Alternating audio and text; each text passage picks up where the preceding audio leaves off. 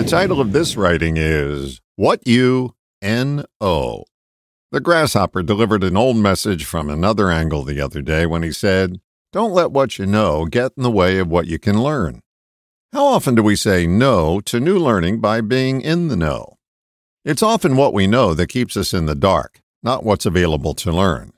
Too frequently, we attempt to make a new concept fit into something we already know. If we can't make it fit into our current mold, we judge it as unworkable and dismiss it out of hand. There often isn't anything unworkable about the notion other than it can't fit into our space. This isn't attempting to fit a size 9 foot into a size 5 shoe. This is more about making the space you have for new ideas become more elastic.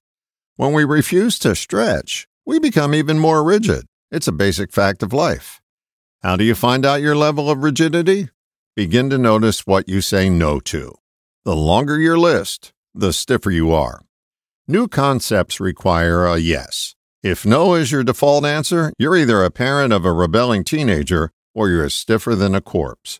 I've been both and can attest that both can be outgrown. There aren't 12 steps, just 2. 1. Notice how often you say no. 2. Begin to say yes more often.